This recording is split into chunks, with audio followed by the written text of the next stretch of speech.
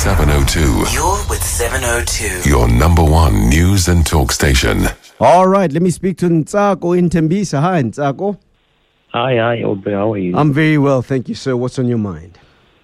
No, man, Aubrey, yesterday I tried to call in. It's just that I think your lines were busy. The gentleman that spoke about Africans being inherently corrupt. Oh, yes. What was it? Ratak, I think, called in yesterday and said that African leaders are inherently corrupt. And it was a big debate, yeah?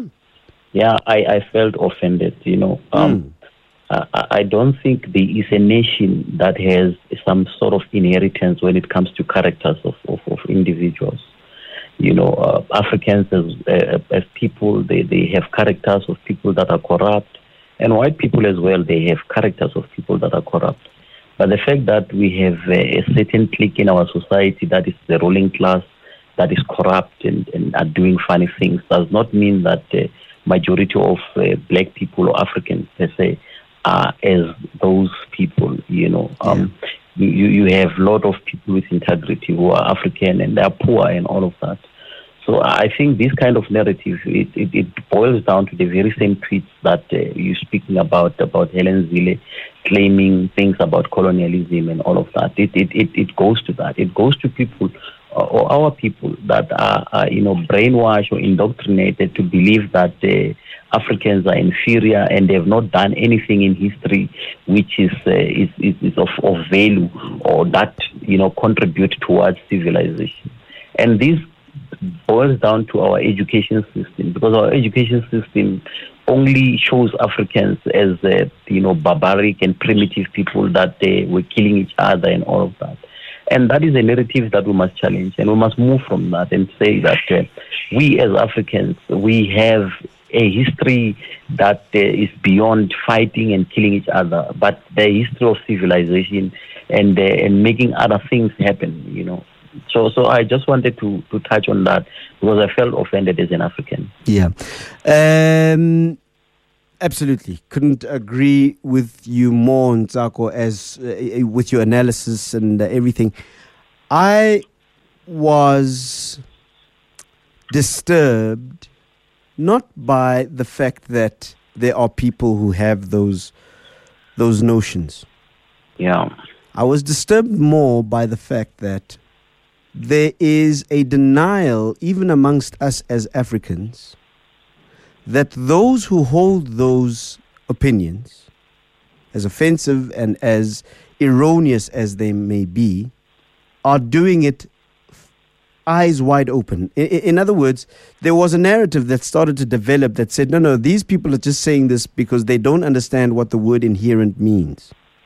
And I'm saying to you that nonsense. Those people understand exactly what inherent means, and they hold that opinion because of their understandings of the evidence before them. You would have heard many of them saying to me, Mobutu Sese Seko, Robert Mugabe, Jacob Zuma, and so forth. Yeah. What disturbed me more was the fact that there is a denial amongst us Africans who are offended by the existence of Africans who believe that way, but more importantly, that we deny and then make excuses for those people by saying that they don't understand what inherent means. When somebody says that it is in your blood to be barbaric, right? I gave up being Zulu to become Sotho. That it is an inherent. And then I then went further to say, but then you are saying to me that it is a genetic reality. And some people said to me, but you're being pedantic, you're being obtuse, There, for me, was the big problem. The problem is that we as Africans have not come to the understanding that we are different in our understandings of reality. And that even amongst us as Africans, there are those who actually believe, who truly believe, the lie that says that Africans are inherently, in other words, in the blood, they are inherently barbaric. Secondly, there are those who then push the narrative that says, But all of us are inherently barbaric. Even the Bible says so, that you were born in sin and shaped in iniquity. That's my preaching voice. All right? And those people argued that, but everybody is inherently barbaric and inherently evil and inherently immoral. And that is an argument that seeks to say that, but we're all bad, right? Yeah. And I suppose that argument, on the face of it, is quite liberating to those that want to push the idea that we are all equal in our evil and immorality. Here's my problem with it. The context under which the person who said that Africans are inherently, especially African leaders, are inherently immoral and corrupt, is that person has bought that narrative on the basis of what he has been fed by the lie of colonialism, apartheid, and imperialism. Yeah. They have imbibed fully that nonsensical lie that keeps them believing of themselves that they are barbaric, which then says to me, that is why we have situations like Afrophobia. That is why we have situations where police officers who are African and black will enjoy the persecution of black people that look just like them precisely because they hold that view about themselves. It is the most dangerous thing that I've ever heard of, Ntsako, but that is, for me, the reality of what we have to deal with, and that is what I call the project that we are charged with, and that is the decolonization of the mind, the inculcation of black consciousness, especially amongst Africans who have been the recipients of systematic, relentless, colonial, apartheid type thinking for all of their lives. It is a very, very sad situation. I think what should be done is that our education system should be able to deal with that. If we can move forward with an education system that will empower African mentally to say that you are a human being, in spite of all of this. Because even if you were to go to China, there are corrupt people there. If you were to go to any part of the world, you will always find people that are corrupt. And they are not Africans, these people. And if you were to look at Africa itself, there were leaders like Thomas Sankara, Samora Machel, and other people that had integrity, as leaders. So, and you will definitely have certain elements for our society because of where we come from. The issue of poverty and all of that, people wanting to close the gap of when they were poor and now that at least they have resources, they will always be tempted by all those things. So we should not at all be painting everyone and saying that people are inherently corrupt. And in fact, what that particular person is saying is that he himself is corrupt. Absolutely. So let me ask you this question, and it's as we move on. Yeah. I'd be very interested in your answer. Are white people inherently racist? They are not. They are not. They are certainly. I've interacted with many white people that are not inherently racist and all of that, and they are proof that they certain white people that are racist. They get taught these things as they grow up from, and sometimes people are pushed by circumstances. But they are certainly not all white people are racist. I mean, you understand why I'm asking that question? Yes. The reason why I'm asking that question is because as dangerous as the idea that Africans are inherently corrupt is a popularly held opinion in this country that white people are inherently racist. And which is wrong. We've got Joe Slovos. There is lots of white people that actually stand with black people during apartheid. They assisted in the fight against colonialism and all of that. So let's go a little deeper, Ntsako. I'm enjoying this conversation. Is Helen Zille inherently racist? I think that woman might be having these views, but I don't consider her as a racist. My view with her is that. She might have this kind of views that she has because it's a melting pot where we are currently as Africans. She has these views, but I don't think her views are racist. It's just a view that she has, like the guy that came and said Africans are inherently corrupt. But I don't consider her as a racist. Ntsako in Tembisa, I'm going to let you go. Thank you very much for your call. Looking forward to your calls. And Ntsako sets it off. Put on your late night talk jacket. It's about to rain, man. It's about to rain ideas. It's about to rain thoughts. It's about to rain opinions. Let's get to talking. Let's speak to Stanza in Johannesburg. Hi. Oh, it's Sanza. Hi, Sanza. Yeah, hi Aubrey, how are you? I'm very well, thanks, Sanza. On your mind, sir? I'm good. I just broke my virginity. It's my first time to be a president. I'm very happy. Sanza has been de-virginized. Thank you very much for joining us, Sanza. And what is on your mind? Thank you very much for calling. We really appreciate it. Go for it, sir. Yes, Aubrey, I think you're on point. The South African political landscape is changing. Yeah. And it's shifting. There's a shift of power from the ruling party to the opposition. And due to the party policies, the DA being on the right and the EFF being on the leftist, we're having a situation whereby the enemy of my enemy is my friend. Yep. We are currently fighting the ruling party. Now, the opposition, they themselves, they must contest or fight for political power. And this agreement, which the CIC has explained, that is not a coalition, is currently benefiting the EFF over the DA. It's like a situation whereby you are having a girlfriend who is demanding gifts and say, if you do not do 1, 2, 3, 4, 5, I'm going to leave you. Sure. The DA is cornered. Yep. The DA will do everything to keep power in Johannesburg, in Cape Town, in Pretoria as well. Yep. And I must recommend the CIC. He's a political genius. He's actually in charge in between the ANC and the DA, but he is in charge. Yeah, he's the kingmaker, basically. I don't know whether he's in charge. I think that he enjoys a very, very comfortable position of being able to call the shots without having to take the responsibility of his calls, Sanza. But here's my question to you. Do you think that the EFF genuinely wants to govern, or they would like to stay in the very enviable position that they find themselves for the reasons that you've just given us now?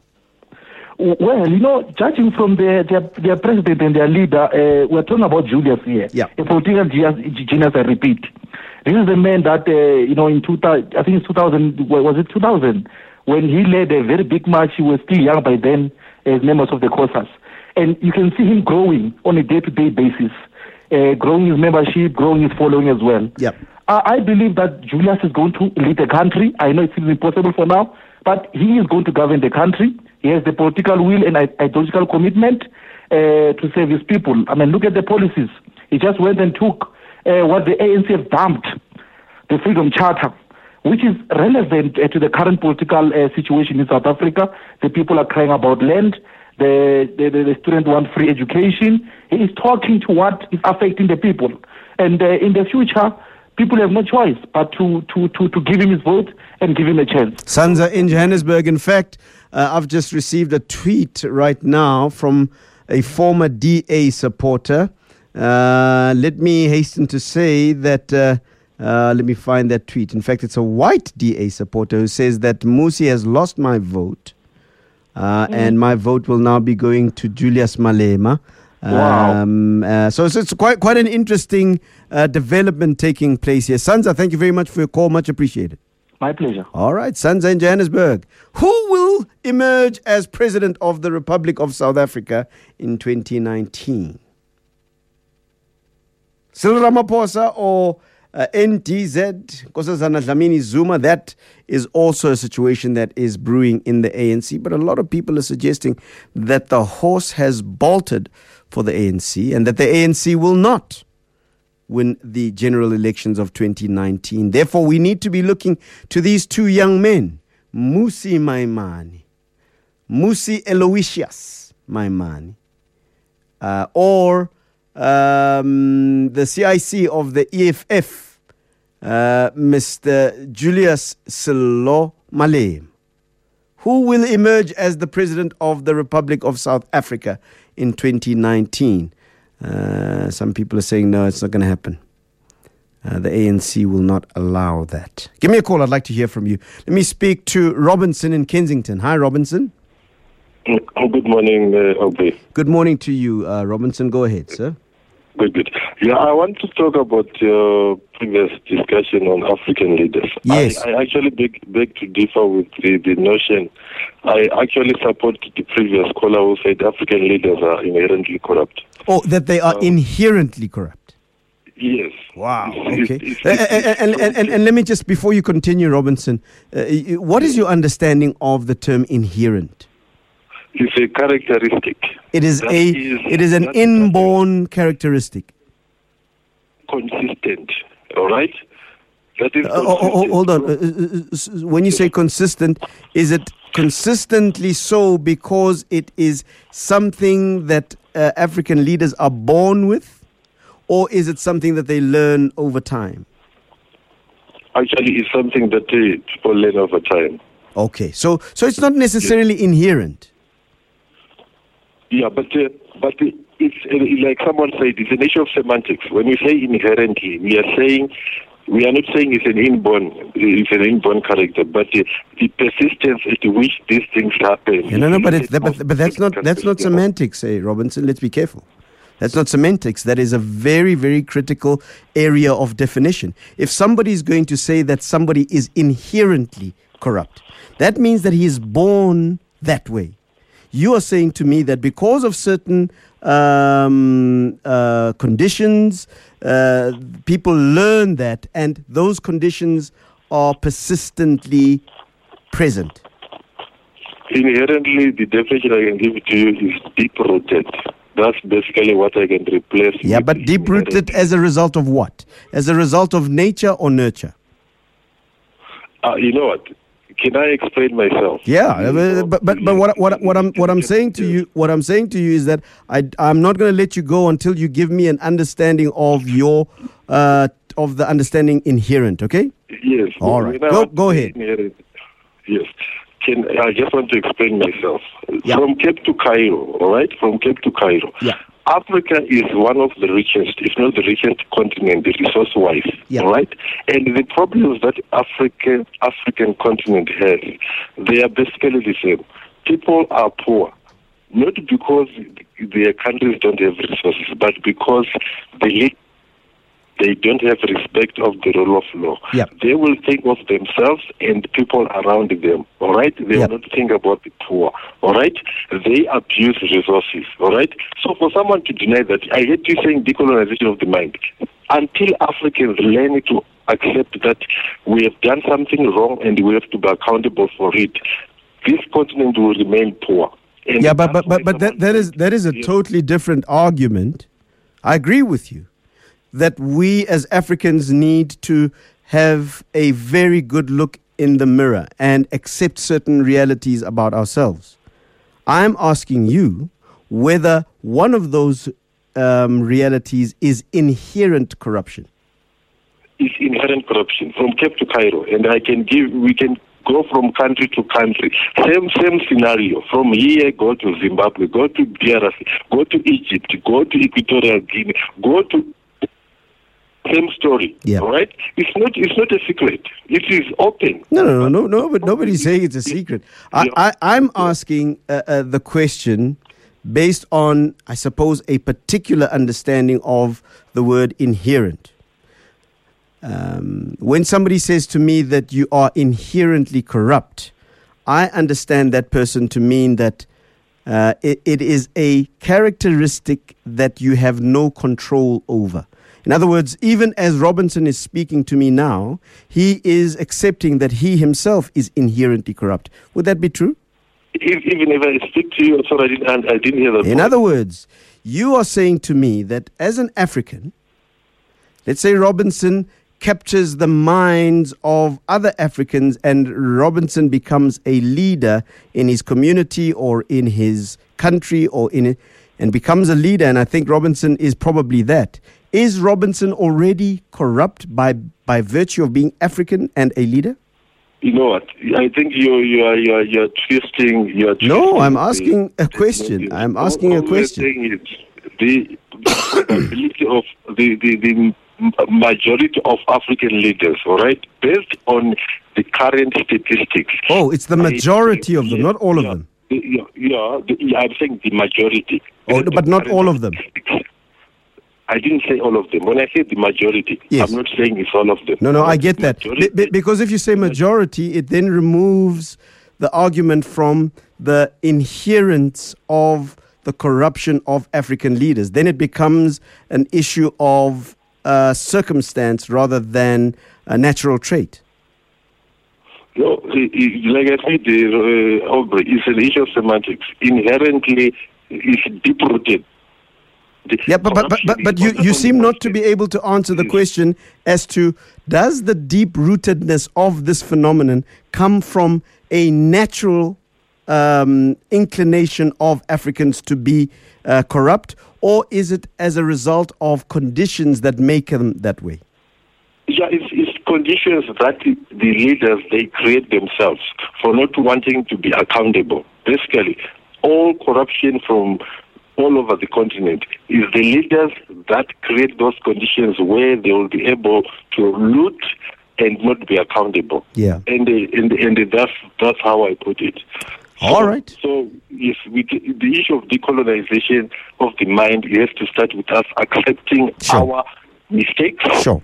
And account to the people. Sure.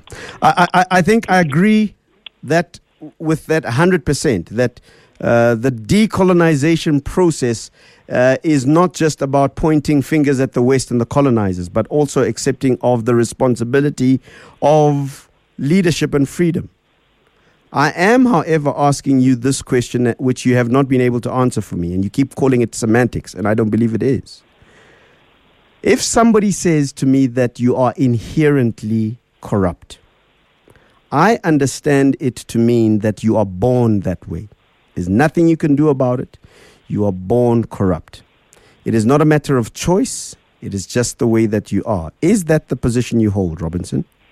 That's why I said it's semantics.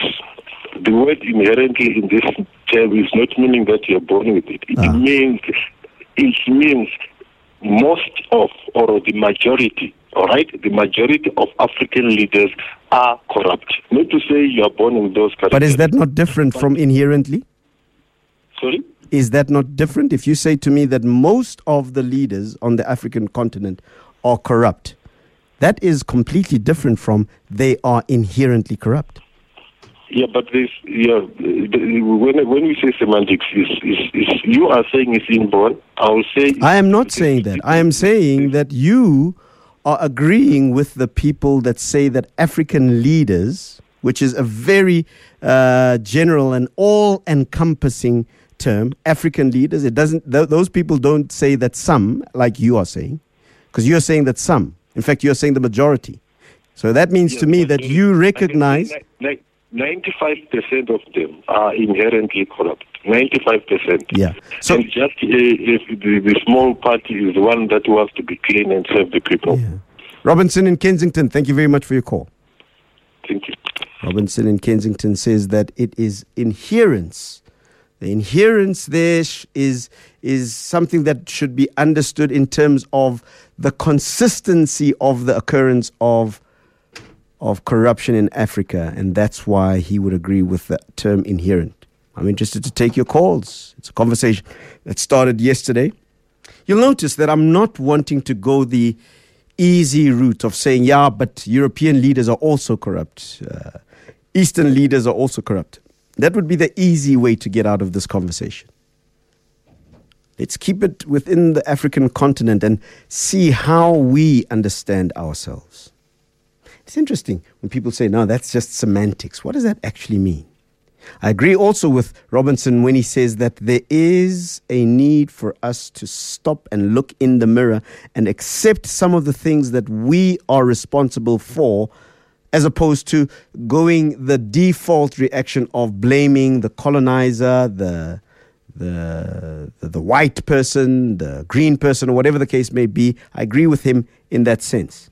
I don't, however, agree with the idea that people are inherently corrupt. But maybe I've got it wrong. Let me speak to Ray in Johannesburg. Hi, Ray. Hello. Good evening. Good evening to you, Ray. Good evening. Yeah. I would like... Hello. I'm listening to you, Ray. You are loud and clear. Yeah, I would like to settle this question about corruption, about Africans being inherently corrupt. Let's hear your opinion. Africans are inherently corrupt. They are also inherently honest and incorruptible. I had an incident when I went shopping just recently.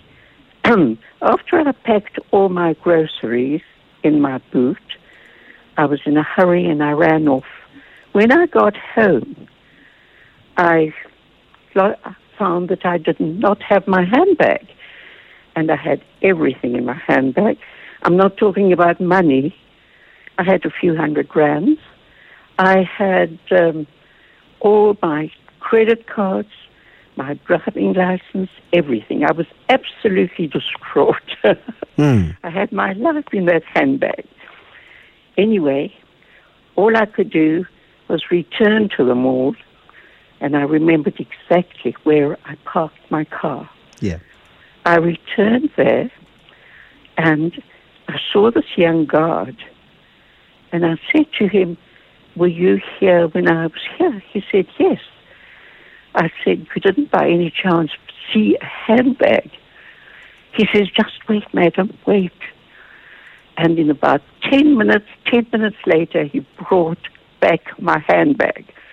Now, I'd like to say that Africans, in this case, in any case, in every case, people are either, doesn't matter who they are, corrupt or incorruptible. And this young man was incorruptible, and he was probably the poorest of the poor. Mm-hmm.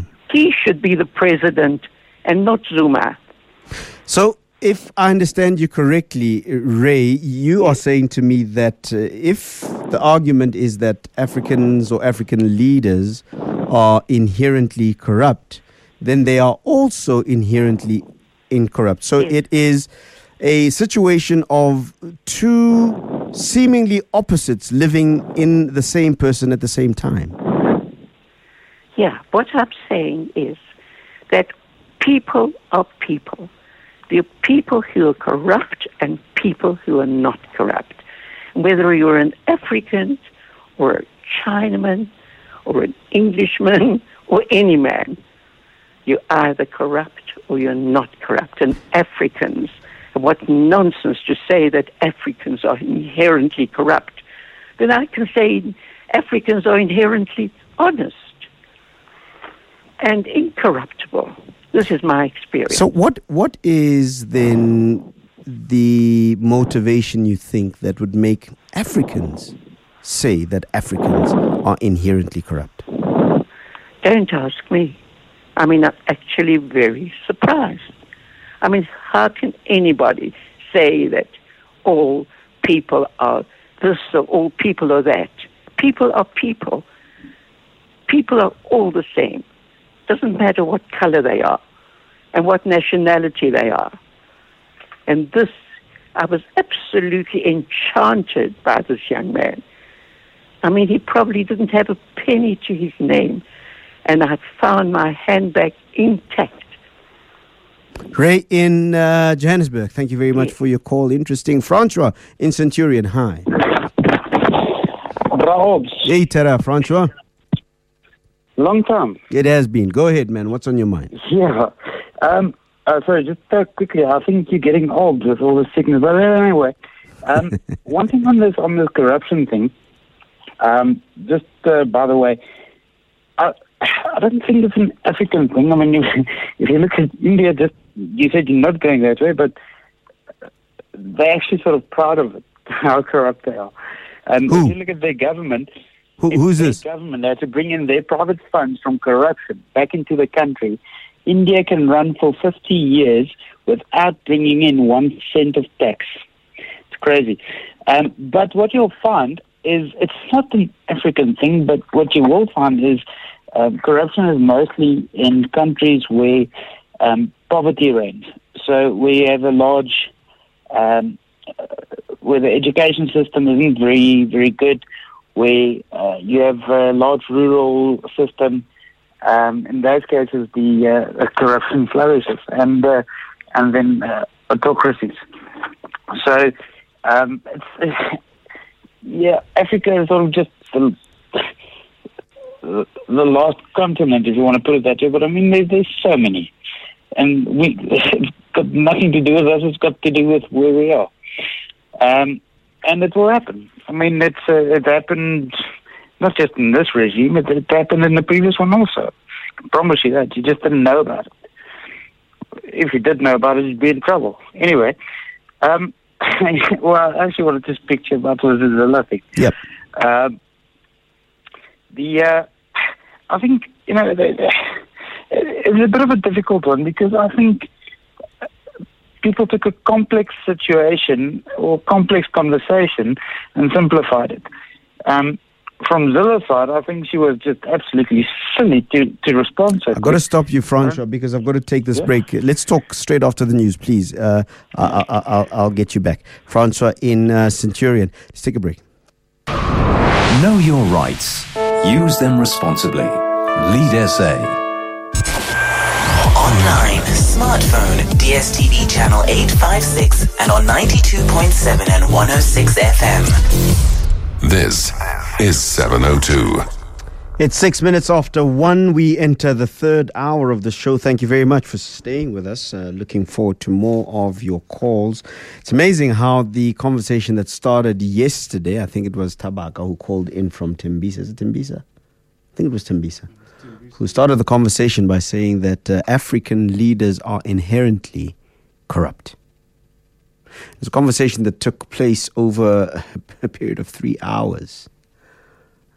And what was amazing to see was that it was Africans that were saying that.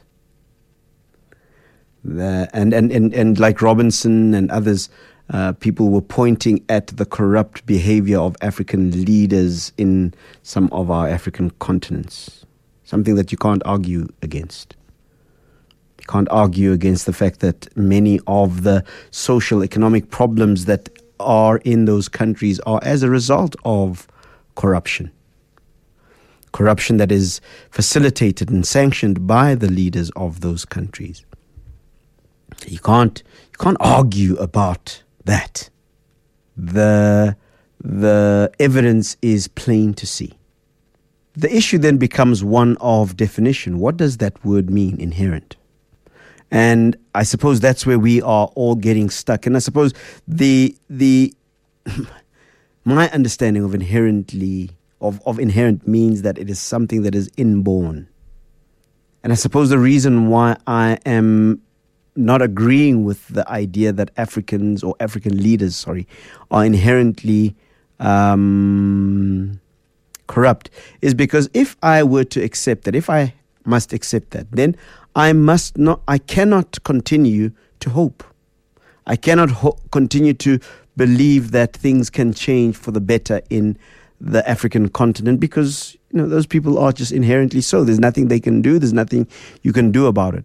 In the same way as the fact that they are inherently black. They're just that. There's nothing you can do about the fact that you're black or that you're white. That's just your natural trait. That's just the way it is. But I hold the opinion that those who engage in corrupt activities do so out of choice, out of understanding that what they are doing is wrong. That's why they do it in the dark, shady corners of our society. They understand that it's wrong. So I suppose our big conversation here is, do we have a shared understanding of that word inherent? I have been hinting at the idea that I believe that inherent means that it is something that is inborn, that is genetic. And there are those of you that are arguing that no, inherent means that it is just prevalent in general terms. That's where I think that we are all stuck. I agree with those that say that Africans need to do some serious introspection. Absolutely agree. I think it's part of the therapeutic process that we as Africans need to go through in order to get next to ourselves, given our history with colonialism, with imperialism, and even here in South Africa with apartheid. There are certain things that we need to be honest about and say that here we could have made different choices and cannot blame others for these situations. Absolutely agree. And that's why we have these conversations. To be able to sift through these different things. And by the way, that does not mean that those that have subjugated us, those that have colonized us and those that have hurt us do not have anything to answer for. That is absolutely non-negotiable. There is that side. I tend to feel, however, that side is something that you can't really do anything about anymore because, well, it's past. There are certain things that we have control over now, and that is our own minds and how we decide to reflect and interpret our current situations. It would be completely ahistorical and naive and, quite frankly, wrong to assume that the conversation only ends with this introspection exercise that I advocate for. Absolutely. Yes, there are those that must take responsibility for where we find ourselves that are outside of our borders, and indeed some within our borders. But the idea here is that we do need to perhaps have conversations where we find some level of consensus. And I'm glad that that particular conversation has found such deep resonance, especially amongst Africans. I am, I suppose, a little shocked to hear that it is Africans who believe in their own inherent corrupt nature. And that says to me, then why do you get angry when certain statements are made about you, if you actually believe it? I'd like to take more of your calls. So I suppose the next part of the conversation will be about that definition. What does inherently mean? I don't believe that Africans are inherently corrupt. I don't believe that they are more corrupt than anybody else in the rest of the world. I don't. I agree with some of the callers that called in before. But I'm fascinated by the resonance, the traction that particular conversation has had since yesterday. So let's keep talking. I did ask the question about Amber Rose. You might have seen some of those tweets of a very, very beautiful woman who is lying on a staircase completely naked. I'm not really sure what that is all about, but what it's done is that it has gone viral here in this country where everybody's starting to take off their clothes and lie on staircases naked. What is that all about? Please give me a call. I'd like to understand what that is all about. Maybe it's some sort of political statement. I really don't know. And then, of course, you would have heard that the ANC Youth League, through its Secretary General, Njabulo Nzuza, that guy looks like Biggie Smalls, he Notorious B.I.G. He absolutely, in my opinion, looks like that guy. Tell me if you agree. Absolutely looks like that guy. They gave us their proposed list of leaders after the ANC's elective conference. What do you make of those? Then I also asked about what you would have observed yesterday, which was quite a big story with regards to opposition politics. Helen Zille coming out together with her colleague and leader, Mr. Musi Maimane, coming out and apologizing unreservedly for those tweets that you know all about. Lots of people have been saying to me that her apology is not genuine. And I don't know if ever any apology by any politician is ever genuine. And I'd be interested to find out, how do we measure the genuinity of the genuineness of any apology? But my sense is that this was a political settlement, as opposed to going the long and protracted road of a legal battle, which would have, I suppose, have been worse for the DA internally. The questions, however, need to be asked. Has this situation created an insurmountable political reality for the DA and its aspirations for capturing your vote come 2019, for them to ascend to the union buildings. And then I asked the question about who will emerge as the president of the Republic of South Africa come the 2019 general elections. Will it be President Julius Sello Malema, or will it be President Mmusi Maimane, or will it be the status quo with the ANC still at the helm of power? Some people are suggesting that indeed things are changing. Whoever is in power at that time will have to be in power in some sort of a coalition. I'm interested to hear your thoughts about these and any other issue that you might want to talk about, but I really want to understand, why is everybody taking off their clothes? When I come back, I continue this conversation with you. 702. Call us on 011 883 0702. All right, Francois, you were telling me about your thoughts on Helen Zille. Your thoughts. Go ahead, sir. Yes. Aubrey. So, a couple of years ago, we were at a braai, and it was just after the previous election. And maybe I had one or two, I don't know, Zamaleks or something, but, we were talking, I said, back then I said, the only way that the DA would gain traction would be via some scandal, so it can stop being seen as a white party. And some sort of scandal where the black person would take on the white person, or Zille in this case, or in that case, and say, make it a big scandal. So you can show them that it's not a white party and blah, blah, blah. Quite a few of my friends from the braai actually phoned me shortly after the thing happened and said, listen, I've been consulting. So my problem with the whole thing was, I don't think it was actually that, because if you think about it, it would have gone in their favor if it was approached that way. So, well, I mean, isn't it exactly what has happened? No. No, it would have had to be much harsher than this for that to have an effect. I mean, the controversy that they're sitting with at the moment is they're losing voters on both sides. If they were playing clever politics, this could have won them a big portion of this country. So you're saying that they've wasted a good crisis, huh? Of course, yes. Personally, I think so. Well, at first I thought, wow, they actually thought about this, and then, no, they didn't. But, okay, well, I mean, you can argue what the movie like Twilight has done with 2 characters. Why couldn't she in 140 characters say something better?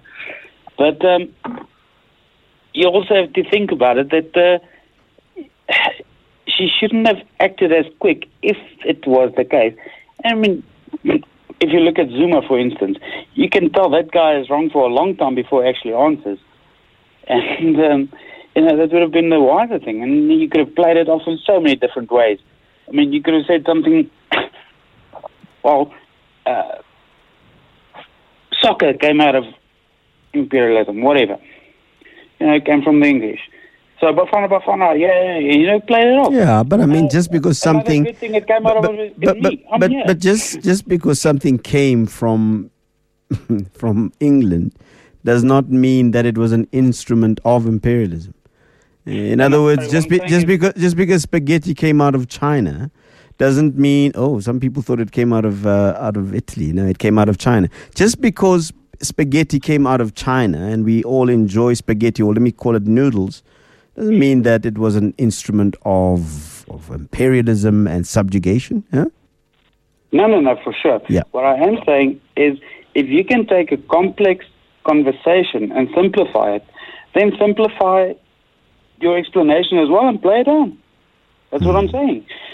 Then say, well, I'm here, so to me, something good came out of it. You understand what I'm saying? Yeah. So play it down. That's what it should have happened. Not try and justify with China, with Thailand, wherever it was. Malaysia. Franco, I'm going to let you go. Thanks very much for your call. Much appreciated. How McKay says the struggle is real. English was never our friend. Yeah, let's do the English thing. And maybe some of us have a different understanding of this word inherently. That's why I've been asking the question of those that say that Africans and African leaders are inherently corrupt. Are you saying that this is a matter of nature or nurture? Let me speak to John in Bramley. Hi, John. Oh, hi, Aubrey. Yeah, go ahead. Yeah. Actually, I just want to talk about Helen Zille. Yeah. Okay, I believe that her utterance, they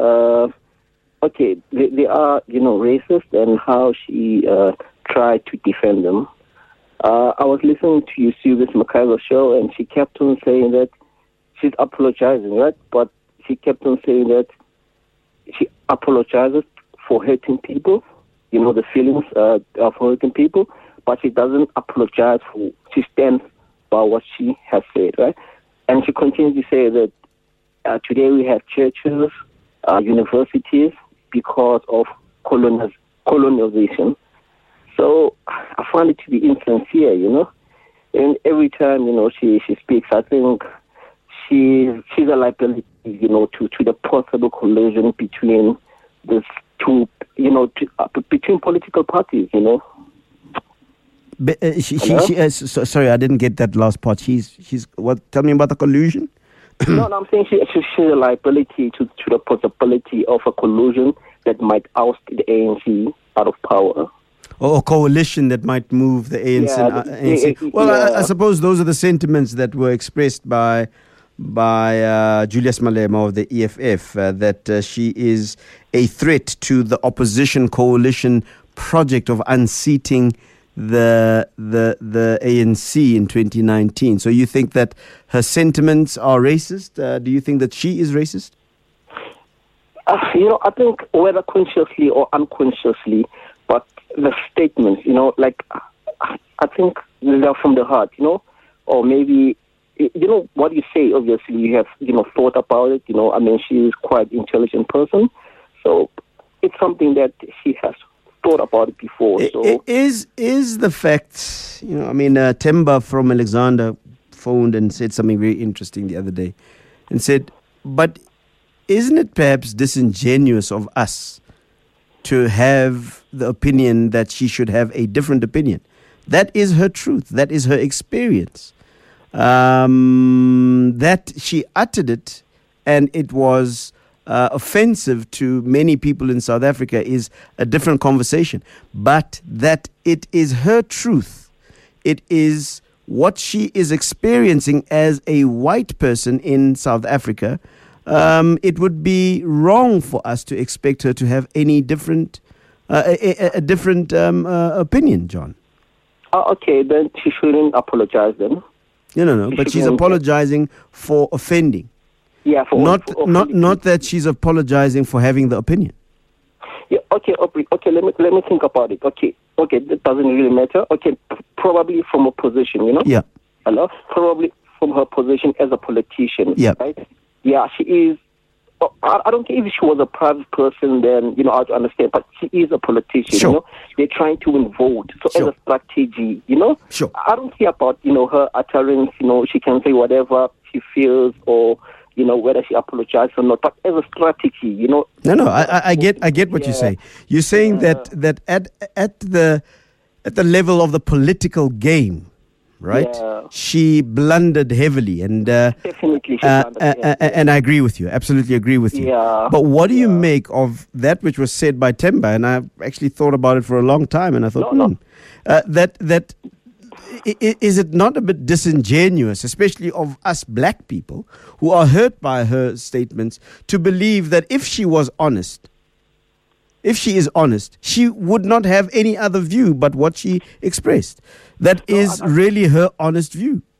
No, definitely. That is fair. 100% fair. I agree with you. I think, from her personal point of view, sitting at home with her friends, and not, Aubrey, we all have opinions, like in our workplace, there's certain things you can't do, there's certain place, certain things are not meant to be, to be done at certain places.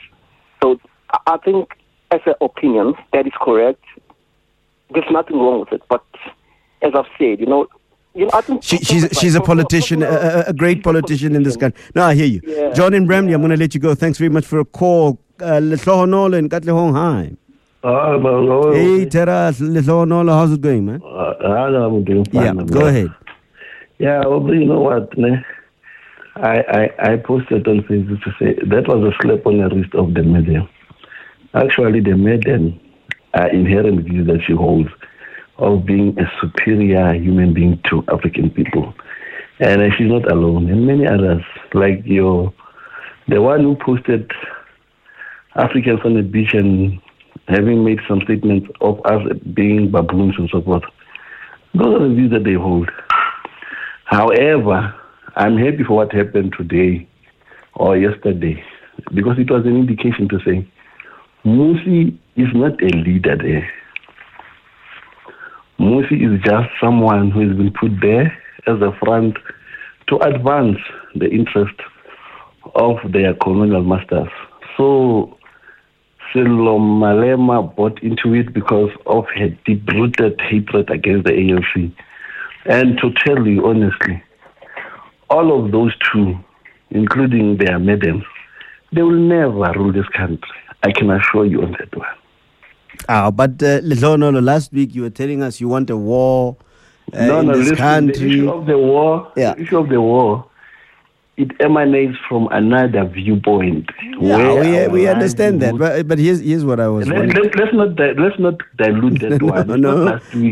Let's not dilute anything. I'm simply saying, I mean, you are a disciplined member of the ANC, and I suppose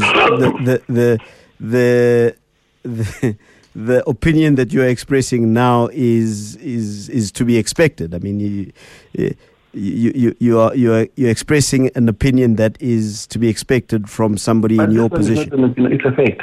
Well, I don't know. I don't know if it's a fact. No, I can assure you that. No problem. Let's see how it unfolds. The question, though, is what would have convinced you of the sincerity of her apology, if indeed there was such a thing? There was no sincerity in her apology. She openly said she was persuaded. It was after deliberations with the leadership that I happened to have a view where I think I've done something wrong. Yeah, but is it and I put the same question that I put to John just a few moments ago, and it was something that I was awakened to by another caller yesterday, and that was Temba. He said, "But is it not disingenuous of us, who were those of us who were offended, and rightfully so, by those tweets, to expect her to have any other opinion, given who and what she is?" It would be disingenuous on our part, because, as I said earlier on, those are heavy. So what are we crying about? Inherent views. Those are inherent views that she holds, that she's superior. So what are we crying about? Sorry? What are we crying about? What's the problem? The fact is, this one, it's something that continues to show that in this country there is inequality, there is racism. So those are the things that we wanted to eradicate. So if someone who purports herself to be someone who's doing everything in the interest of South Africa, like they claim, the DA, that they're running a clean government and so forth, it begins to say, when whatever decisions that they make, is there any of those decisions that benefit the majority of the people of the country? Those are the questions. That's why people would cry. So tell me about, is this a departure on your part from the need to see a war, Lehlohonolo? Aubrey, the issue of the war, one way or the other, it might not happen now, but it will happen. For as long as the conditions continues to be like this, where you find people living in... But is that not as a result of the failure of your leadership, Lehlohonolo? I wouldn't agree to that, Aubrey. It's not because of the failures. Yes, they've contributed, but not in totality. Because today, 22 years down the line, we're still grappling with how best can we share the cake. Yeah, but you're talking as though you are not in power. You are in power. But what is it that we would do? Aubrey, you know everything. Everyone would come and tell you how this dispensation was crafted, that a lot of compromise was done. Sure, by your leadership. Aubrey, by my leadership. Yeah. They are thinking at that time, and the scenario that availed at that time would dictate that they must also have to take a detour. So instead of talking war talk, if you recall, a lot of people were dying already. There was mayhem in the township. People were dying. People were killed. Sure. There was a system killing people. Sure. But no. You're telling me the problem, and you're not wanting to take responsibility for your leadership's involvement in that process. In fact, you are saying that we should have a war. I'm saying to you, isn't it the right thing perhaps to do to say, let us take this broken situation and try and fix it rather than call for war? The fixing it is by voting for the DA and the No, not at all. I didn't say that. You're saying that. I'm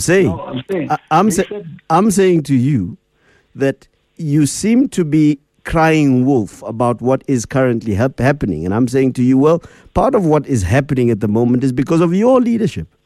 Your leadership has disappointed you.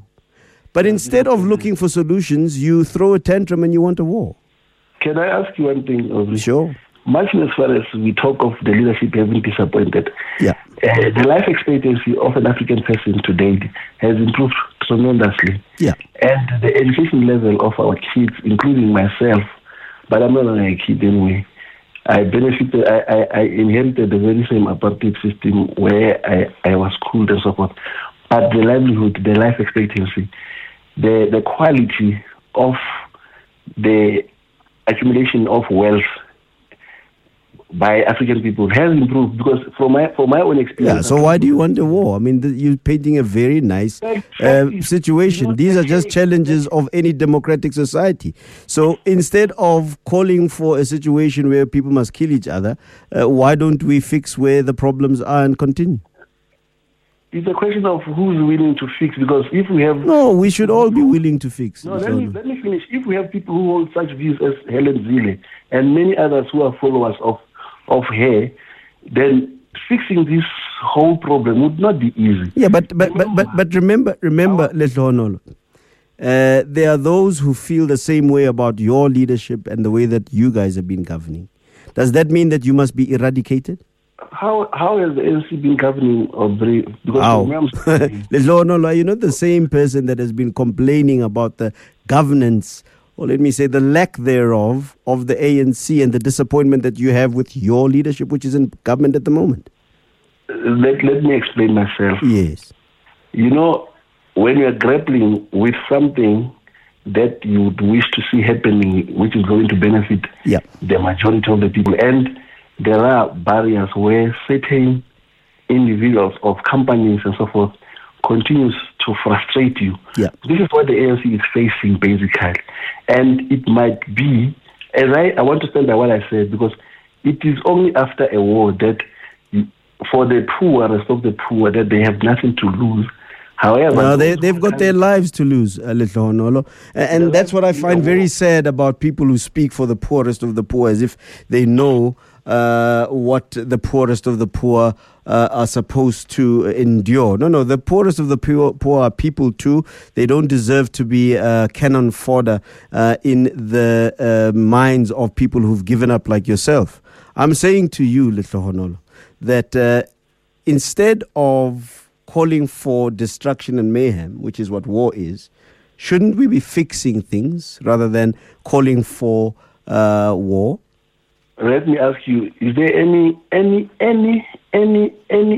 member of the Freedom Front Plus and the DA willing to give the land to the people, rather than have the pieces of legislation every time when the issue of land is supposed to be? Yeah, but why has your government, which your leadership, which is controlling the purse strings, which has a minister dedicated to the redistribution of land within a constitution that doesn't fight against the redistribution of land, why have they not done it?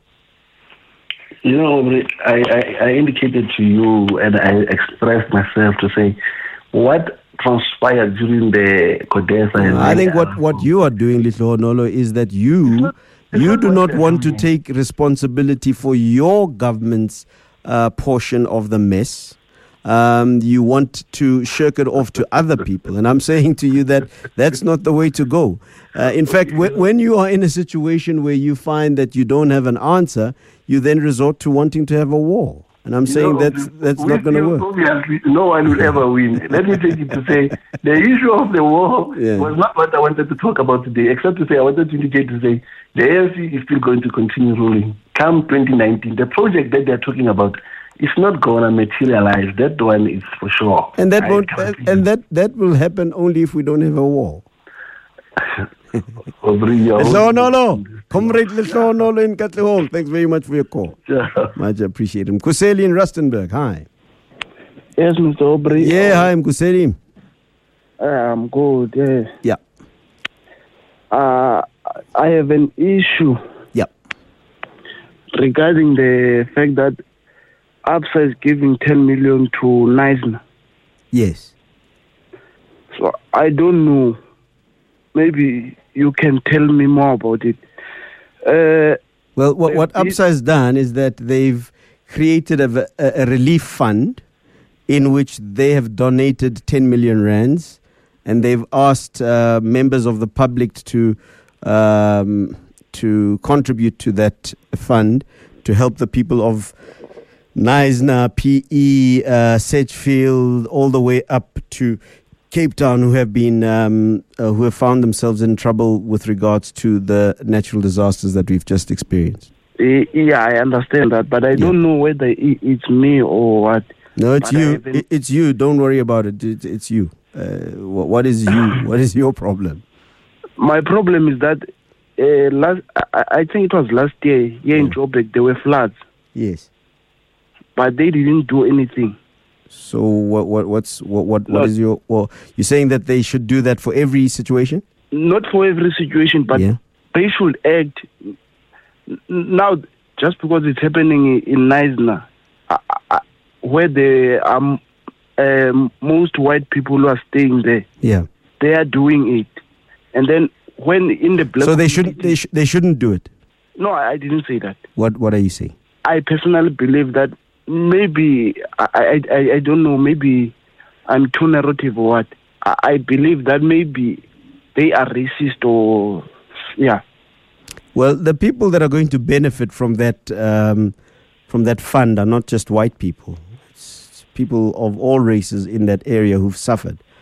The majority of which are black, simply because the majority of the people in this country are black. So I'm not sure where your problem emanates from. I can't speak for ABSA, but I can say to you that people have been hurt. People have lost their homes. People have, and I'm encouraged that a corporate has decided to do something about it. Okay, no, I understand, Mr. Aubrey. Sure. Another thing. Is this thing of an Amber challenge? Eh? Yeah, the Amber. Tell me, what is that all about? Amber Rose and her taking off her clothes. What is that all about?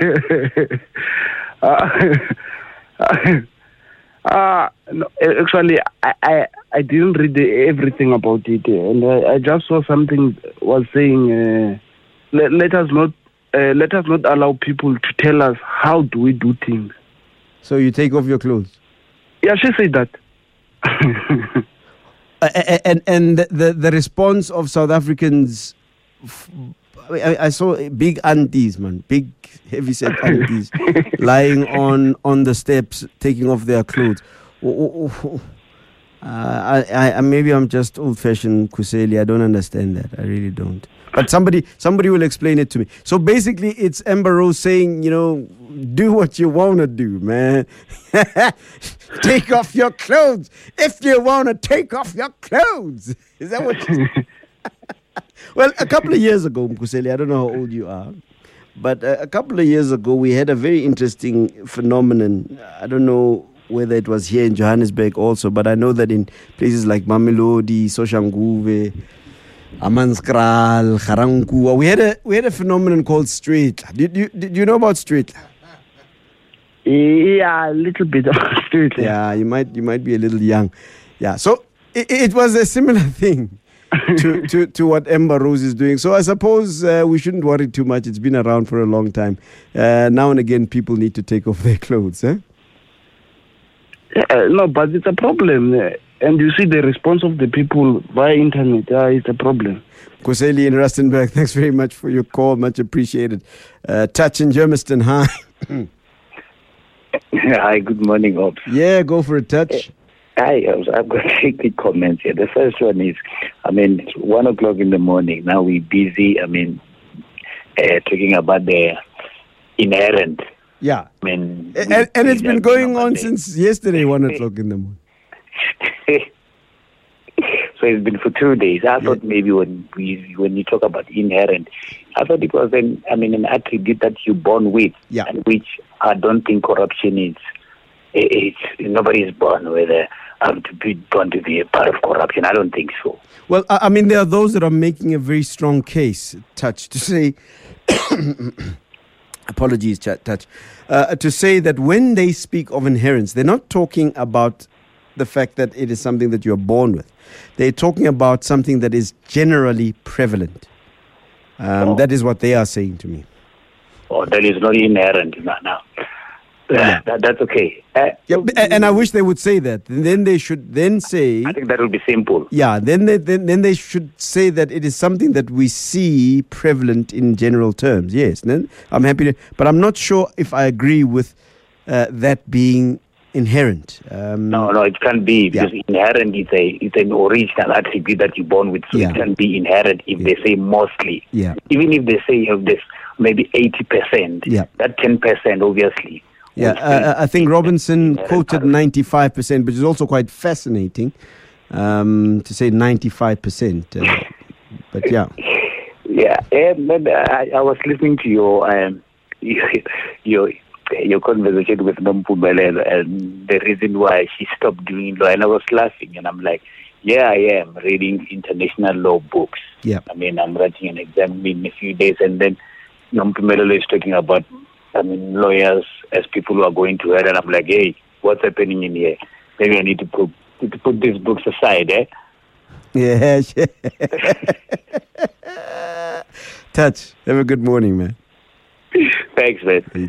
So Furi on Twitter says, as with all of us.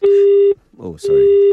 Furi says, as with all of us, black people are human and capable of good and bad. When you say African, you seem to infer black. I am African. Well, welcome to you too, Furi. Are you inherently corrupt, Furi, in your Africanness? Give me a call. That's the issue I'm talking about. Tony in Rudapur, hi. Hi, how's it, bro? Yeah, I'm good, thanks, Tony. Okay, I'm a first-time caller. Thank you very much for making the call.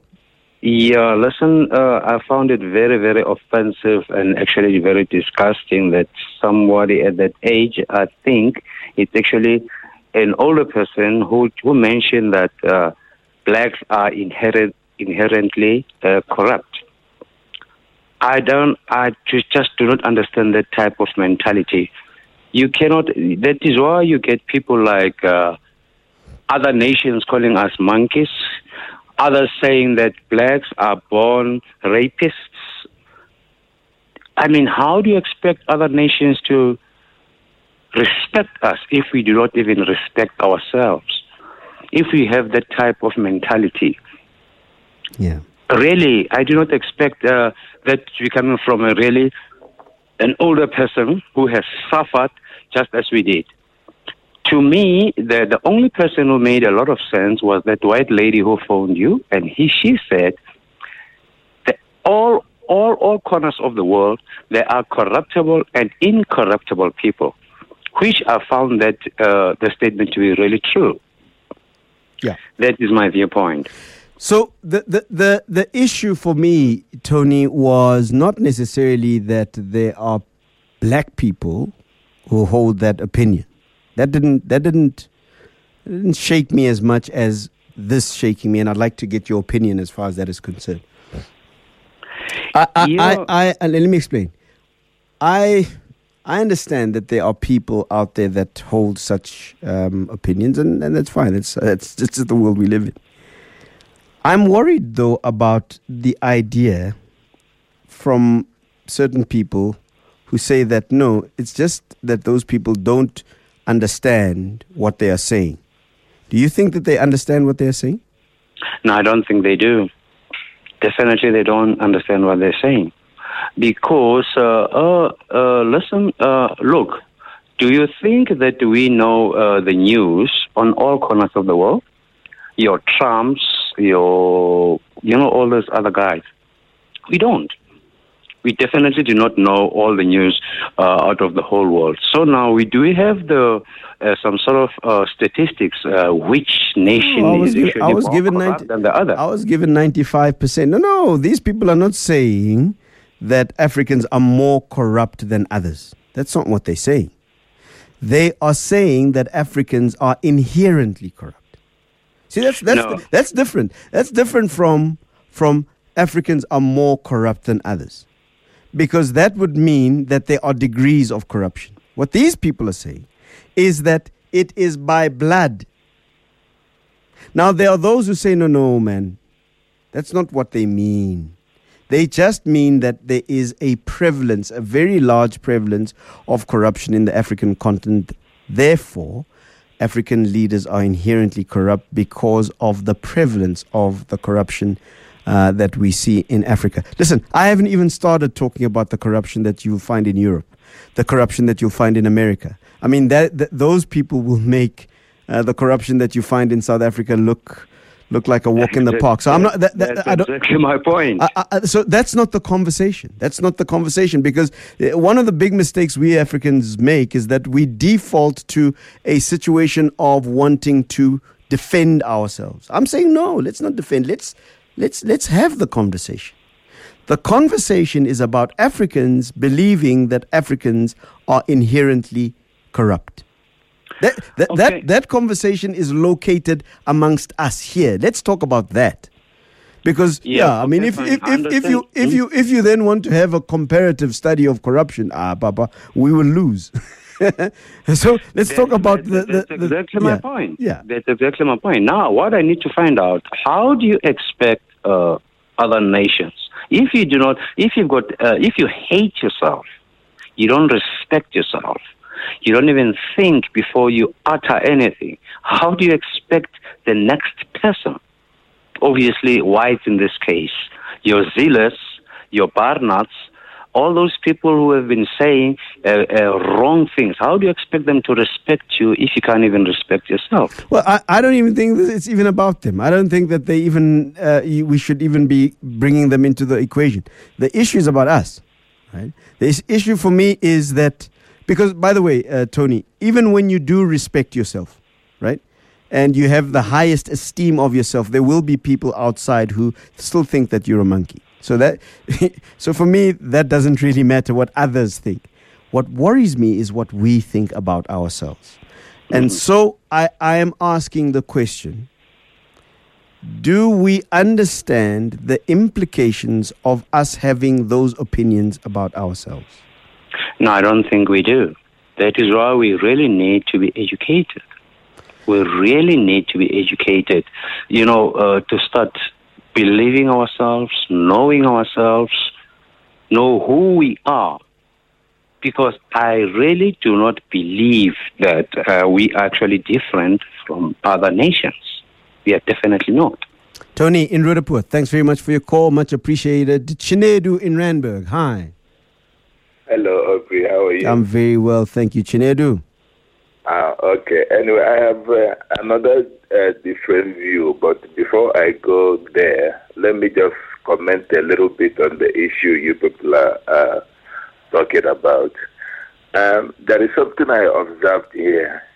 ANC supporters, they are very, very arrogant and very biased.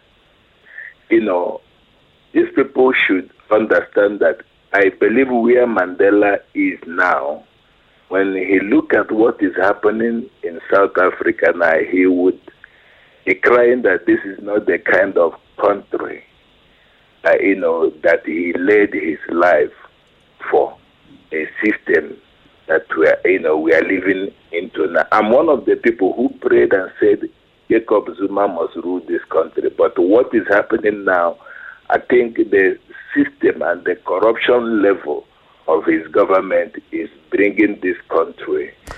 Quick question, Chinedu. Yes, sir.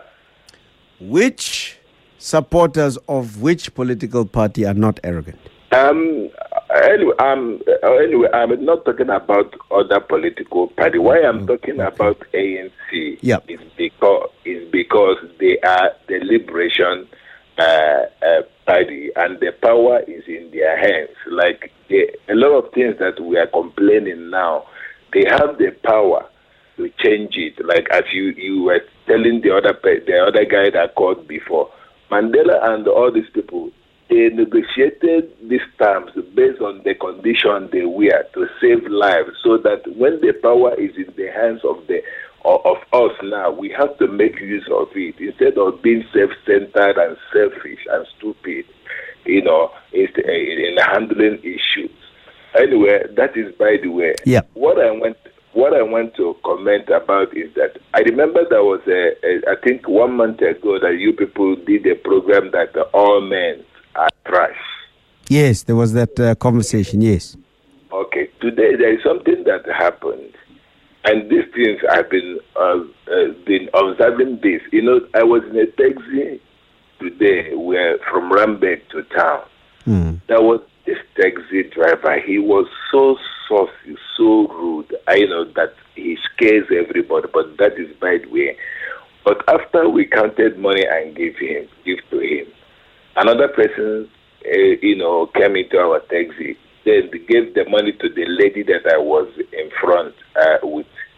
Then this lady passed the money to the driver. This driver was very rude that the lady was a kind of jittery, was shaking. I said to this driver, why are you always, because I've observed doing this to your passengers? Immediately, I didn't know that this guy has got a knife, very dangerous one, in a taxi. He pulled this knife to stab me. Everybody in a taxi was screaming. They were terrified, like they said I should keep quiet. Then what I want to say here, South African guys, I don't know the language I'm going to use to say it, but I've been here almost 20 years.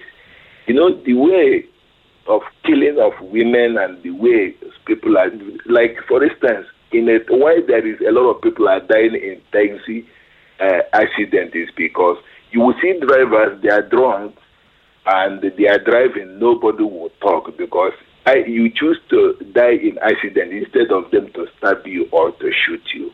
So most times what I do is that if the taxi driver is drunk or driving anyhow, I will get down and pay another money and take another taxi. So what I want to say here, the way people are scared about this taxi driver that nobody wants to talk, they choose to die in accident instead of, even when they complain, the taxi driver will kill them.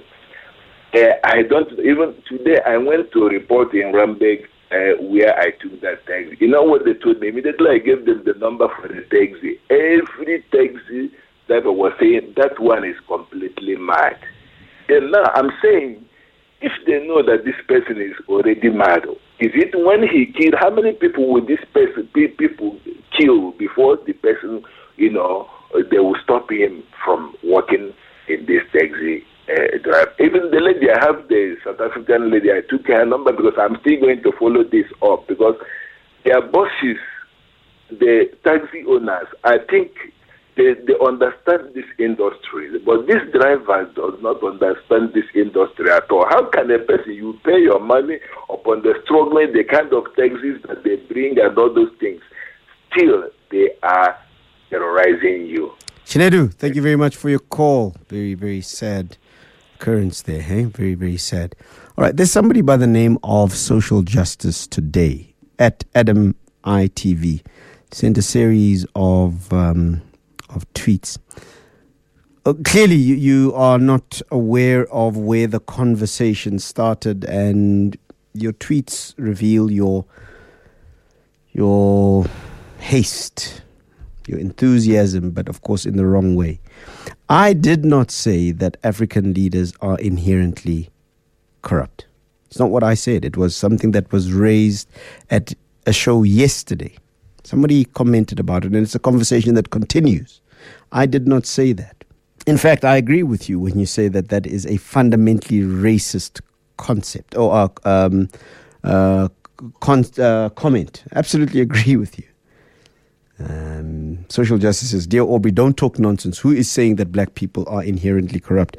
You should not quote nonsense like this. All right? And this person says, and then he continues to say that I call for Aubrey to be suspended for being so stupid as to quote a ridiculous statement. I didn't quote it. I didn't say it. Somebody else did. But I suppose what I'm trying to say for you is that obviously doesn't know where the conversation started. He heard something in the middle of the conversation, and there he is tweeting like mad. Completely uninformed. Doesn't know where the story started. Get informed. And that's why people get in trouble with their tweets. They must ask Helen Ziller. You sit there, you've got your own issues, and you sit there with your twitting machine, and you act like a twit. Absolutely. So he says, name the people that have said that. I'm not gonna waste my time with you. You just need to get informed. Social Justice or Adam Mitv, whatever your name is.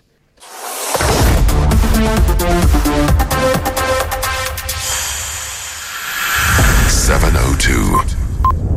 Your number one news and talk station.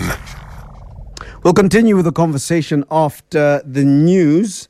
But yeah, I'm interested to hear from you. What the hell is going with Amber Rose, and why is it that people in South Africa have also decided to take off their clothes? It's 2:00. Time for Eyewitness News. Know your rights. Use them responsibly. Lead SA. Online, smartphone, DSTV channel 856 and on 92.7 and 106 FM. This is 702. 5 minutes after 2, the fourth and final hour of the show, and it's been an interesting conversation. I'm looking at a repeat broadcast of conversation that Bobo Molefe had. Bobo Molefe is the current chairperson of the PRASA board. He and the board have decided to lay charges against the Hawks, for not pursuing the corruption charges against certain individuals and organizations that do business with PRASA. Don't you find that bizarre? I suppose it's a sign of the times, Give me a call. I'd love to take your calls as far as that is concerned. I'll read you some of the SMSs and tweets that have come through. Aspen Pharmacare says it's noted the announcement by the Competition Commission on suspected excessive pricing of cancer medication and says it will comply fully with the probe. The Commission will investigate Aspen along with Pfizer and Roche for various transgressions. Again, we seem to be having more and more corporate corruption beginning to emerge now in the pharmaceutical industry. I know people that have had to deal with had to do with cancer. Somebody was telling me that just to buy a needle, right? A needle for the injection of white blood cell stimulants in your body, right? That needle alone costs 8,000 rands. 8,000 rands. I got no problem with people doing business. Business is the lifeblood of any economy. We need to do business. But man, there's a time and a place when you need to stop and think and say, this is no longer trying to make a profit. This is trying to kill people. And I think that a more emboldened competitions commission needs to go even further. We need to give organizations like the Competitions Commission that is unraveling and revealing more and more corporate thuggery. We need to embolden them and give them more resources so that they can probe the banks, people that wield so much power over the private lives of individuals of this country. To give them more power, more resources to check. And I tell you that there will be a discovery that is going to show that there is endemic corruption that has been sanitized by certain rules and regulations and laws that have been kept for a very long time, such that they've been normalized, but fundamentally they are corrupt to the core. So I'd be interested to hear your thoughts about that. 011-883-0702. So somebody's asking me, what is this streta? Well, streta is a very interesting phenomenon that we had in the townships a couple of years ago, maybe about 20, 30 years ago, 25 years ago, let me say, where there was a dance where people just decided that, in the middle of the heat of the moment of that dance, people would want to take off their clothes. I'm told that it's still happening. Amber Rose out in the United States decided she gonna do what she wanna do. Take off her clothes. Take it off. 011-883-0702. And then there's the whole issue of tweets, social media. I worry. I'm not very active on social media. I'm not. I do this job, which requires that you need to be present in some of these things. And sometimes to stimulate a conversation that I'm going to have, I'll tweet something now and again. But I'm not very active on Twitter. But I'm also seeing that people, and I think Mpumelelo Ngubeni in my conversation with alluded to it, that there is an arrogance that grows with people that seem to have a number of followers, especially on Facebook or Twitter or those kinds of social media, where they start to actually believe certain hypes about themselves, such that they believe they can say certain things without thinking. I'm thinking about this fool here, whom I shall not name. But you jump into a conversation. You don't know where it started, what it's about, how it happened, and you just say things. Because you think you are part of Black Twitter, you can now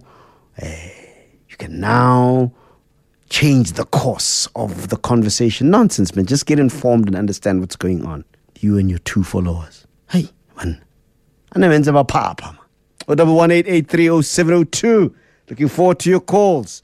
I think it's a conversation we need to have about how we need to behave on social media. Helen Ziller got herself into a lot of trouble. Because I think somebody said to me that she was sitting at the airport at some point and she was frustrated and she tweeted these things, and that's not really her character. We shouldn't judge her on the basis of these tweets. Well, she's in the game of politics. That's what happens in this thing called politics. You mess up like that, you're going to pay dearly. I'd like to take your calls. I think a lot of people tend to, and I think it's a cowardly attribute, that you're sitting there by yourself, you're listening to the radio, you're just reading something, and you want to lash out without thinking about the consequences of your tweets, your postings, and you somehow feel so brave that you've said something on Twitter or on Facebook, there in the privacy and the safety of your little room. I think I think it's very important. No, I think it's important. That's how Helen Ziller got herself into trouble. You sit there, you're enjoying the comfort and safety of your home or wherever you are, and you're listening, and you're not entirely clear about what it is that you're listening to. And then you go out and you just tweet. You think, no, it's cowardly. It's silly. Anyway, give me a call. 011-883-0702. Would love to take your calls. And, of course, your tweets, too, on @702 Aubrey. I think it's a great tool, Twitter, Facebook. I think they're wonderful tools. But in the wrong hands, they can get you into very serious trouble. Give me a call. I'd love to hear from you when I come back. You're with 702. You're with 702. Your number 1 news and talk station. Mfundisi, Dr. Snabo, good morning to you. Oh, how are you, Baba? I'm very well, sir. How are you doing? I don't know. I'm actually holding back my tears. I've been rehearsing the story that I just want to sort of relay to our congregation tonight. Yes. Mfundis. Yes. You and I are fathers. Yes. We love our kids wholeheartedly. Yep. We've got Twitter warriors out there who tweet absolute drivel. Yep. And yet there's this young man. I've got his story. I think I tweeted you yesterday. His name is Kapela Gobodo from Wellington in the Western Cape. Yeah. I'm just going to read a few tweets and then I'm going to sort of delve into the depths of the story. Yeah. And this is how it reads. Meet Kapela Gobodo from Wellington. So this young man was coming from a bathroom where he was attacked by fellow students, where he collapsed and they doused him. Well, they don't know what chemical they used, where he was burned so badly and he had to be rushed to Tygerberg Hospital. So this young man, what actually strikes me about him and pains me greatly so as a father is that the mom is a domestic worker and this young man had obtained a bursary to go to Garsfontein in Pretoria. And he was hospitalized from September until December, just day before my birthday on the 27th of December. And fortunately, this young man, he will be getting surgery from Tygerberg. Yeah. However, that being said, we all need to be cognizant that plastic surgery is not cheap in light of the discourse in the family circumstances, and that I would beseech people to come on board to assist this family, to assist this young man, because his whole life and livelihood has been turned around. I mean, I was looking at the pictures before he was burnt, and you guys have just been subjected to the pictures on social media. But I mean, I've been communicating with the friends. I mean, I've got pictures that are cruising beyond what you guys are seeing on social media. And I'm begging, pleading with all our listeners that are listening tonight. You guys have my contact details. I will put anyone who's willing to lay a helping hand towards this young man. To lay a helping hand, to touch me. Like, I'm actually holding back my tears, like, not just that emotional. That is a young man with a future that was disrupted because he had a talent. And what makes it even more painful is the fact that his mom has to wake up on a daily basis to do someone's laundry, cleaning the house. How cruel can one possibly be? Where the hell is our humanity? Like, I understand, and I can hear you guys, delving on the topic from yesterday. Yes, I want to delve into it. But right now, I am being a father, and I'm being a human being. I'm being a brother. And anything but delving into the politics of this country, but to focus on humanity. Let us refocus our center towards humanity. That young boy needs each and every one of us. I mean, good Lord knows, even if it's 5 friends, it's a contribution. I'm holding back my tears. I know you don't like emotional people. And I'm holding it in. I'm holding it in for this. But for that young man, all I'm saying is lift your hand up and say, Kapela, here's something to keep you going. I mean, fine, whatever they're doing in Tygerberg is to help them, because they will be doing an ear a transplant. I'm going to call my people this side in Gauteng to help him to get back to the proper light. I'm actually looking at these pictures as I speak to you. Friend is I can't, but let's pray for that family. Yeah. Snabo, thanks very much for your call, my brother. I'm very sad to hear the story that you've just related, and it is a very sad story. Snabo in Rand Park. And Funde, so before I go, I mean, anyone who wants to get hold of me, Mintateng has got my details, and I'll put them in touch with the family, and then we can take it from there. Snabo, thanks, my brother. Much appreciated. Brian in Pretoria West. Time. Aubrey, how are you, my brother? I'm very well, thanks. Brian, how's it, man? I'm good. Yep. Aubrey, with inherent corruption. Yep. I'm thinking. Why we are black people? Can you tell me what inherent means in Zulu, for example? Well, it was a conversation that we even had yesterday in isiZulu. Inkohlakalo ephume egazini ozalwe nayo. Now inkohlakalo ukhona umuntu, anybody can be born. Is there anybody that you know that is born okhohlakele? Look, the conversation started with Tabaka yesterday, who unequivocally declared that African leaders are inherently corrupt. And I said, why do you say so? And he said to me, look at the evidence. The evidence is empirical. It is undeniable. Look at what is happening throughout the continent.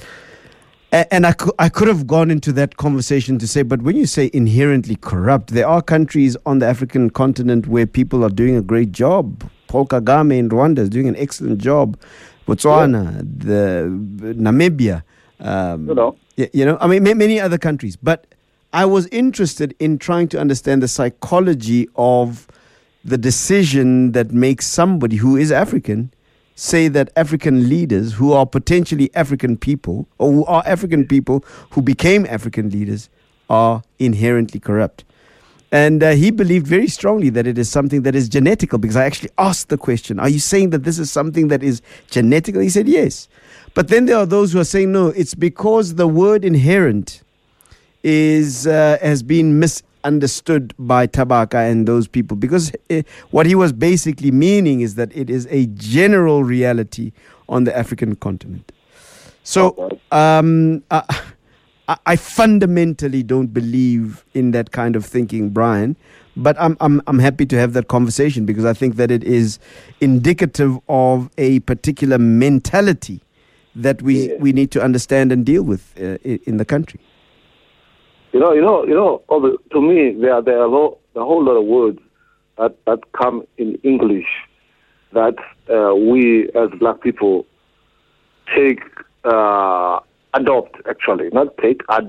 and make them like as if they can relate to the African language, to the African explanation of things. Yep. Which really sometimes, when I think about it, it's like, I'll say this to you, Brian. I don't believe that it's a matter of loss in translation because of language. No, I don't believe so. I think that. Aubrey, I'm not even sorry, man. Sorry to interrupt that. It's not about loss in translation. Yep. It's like we take this word that I'll say this. I wouldn't want to say this, but I'll say this: that the white man has taught us this language that they have taught us, and now because we know this language and it has become, they call it that it's the universal language. Everybody speak English. What's wrong with you? You must know some English at least. And we now take this and we adopt it and make it our own. When there are certain words in English, to be honest, that are not even existent in our black languages. I mean, I was in Lagos, I was in Nigeria some other time, and I was amazed at the fact that when you, in Lagos in 1991, when they see a white person, everything stops, everything stops. Like, yo, guys, Nigerian call a white person Oyibo. So it's like, hey, Oyibo. Everybody will be like, what? White person? White man, there's a white man, And I come to South Africa. I was in exile. So I come to South Africa 16 years later, and I see white people all over, and it's like normal to South Africans to see a white man.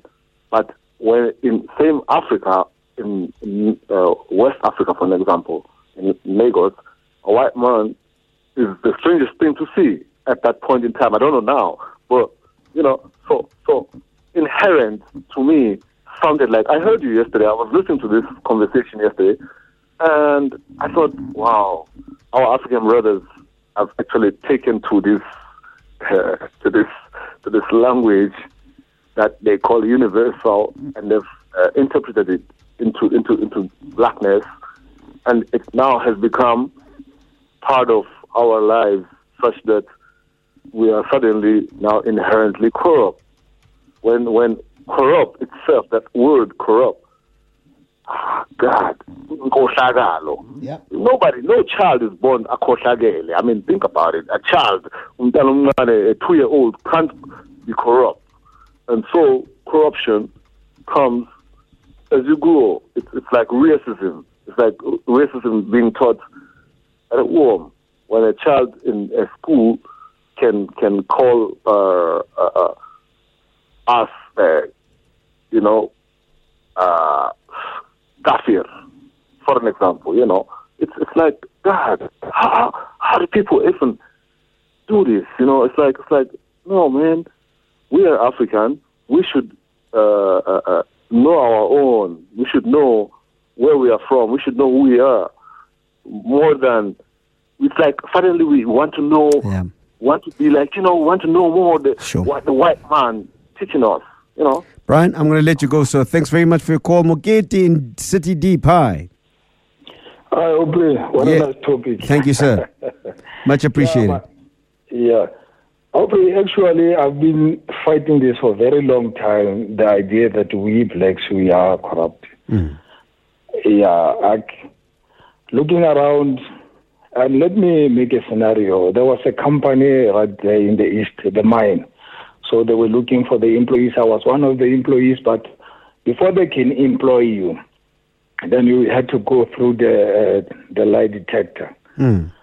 So most of the guys whom they were assessed before me, they actually failed. I even thought this is a racist thing because some of other white guys were passing that assessment. Yeah. Then we got a break. When we are in a break, I went to the guy who was operating that machine and asked why these people are failing. And why we blacks, we are actually not going, we are failing this. Then he told me, no, man, you're not telling the truth when you are in that machine. Yeah. Because I asked you a simple question, whether since you were born, have you ever stolen anything? And you tell me you never did that. So, and I came. There was my turn. Then when my turn arrived, I went there and he asked me the very same question: have you ever stolen anything in your life? I said, yes, I did steal it. I did steal it. I did steal when I was growing up. Yeah, sugar, whatsoever. Yeah. So this actually supports the fact that this thing we are born with it. It is in our nature. I can make another scenario where I was told a story of the family where somewhere in Russia, where they had one child and they decided that they will never take their child to school. So they put their child there, they teach him everything. And later on, and good manners. They teach him good manners. And then later on, they had another baby. This another baby was here. Now they pay attention to this new baby. This other baby get jealous. And he took a knife, he stopped the other child. Where does he take it from? It's in his nature. We are born with this thing. So let's just bring the discussion back into context and back into perspective, Mogeti. Okay, yes. A lady. So I was just mentioning that of one of the Russia. Let's go in Soweto, where most of you grew up. You see, Aubrey, each and every little child, they idolize the people the mafias, the other people, and these other people who are doing heinous crimes in the location. Every kid in Soweto, they want to emulate those people. And if you come, maybe you become a better person that I'm trying to be myself and go to them. You are boarding those children. And I've been in some of the leadership in the churches, in the school. But I realize that, but when you come as if you are actually someone better off, you are boarding. Let's make a straight example of most of the politicians. Look at Musibudi Mangena. He's a very clergyman, very reserved and a very good person. But he cannot have most followers enjoyed by ANC, DA, EFF. And if you look at those political leaders... Mogeti, let's just try and bring some perspective into what we were talking about, what we've been talking about.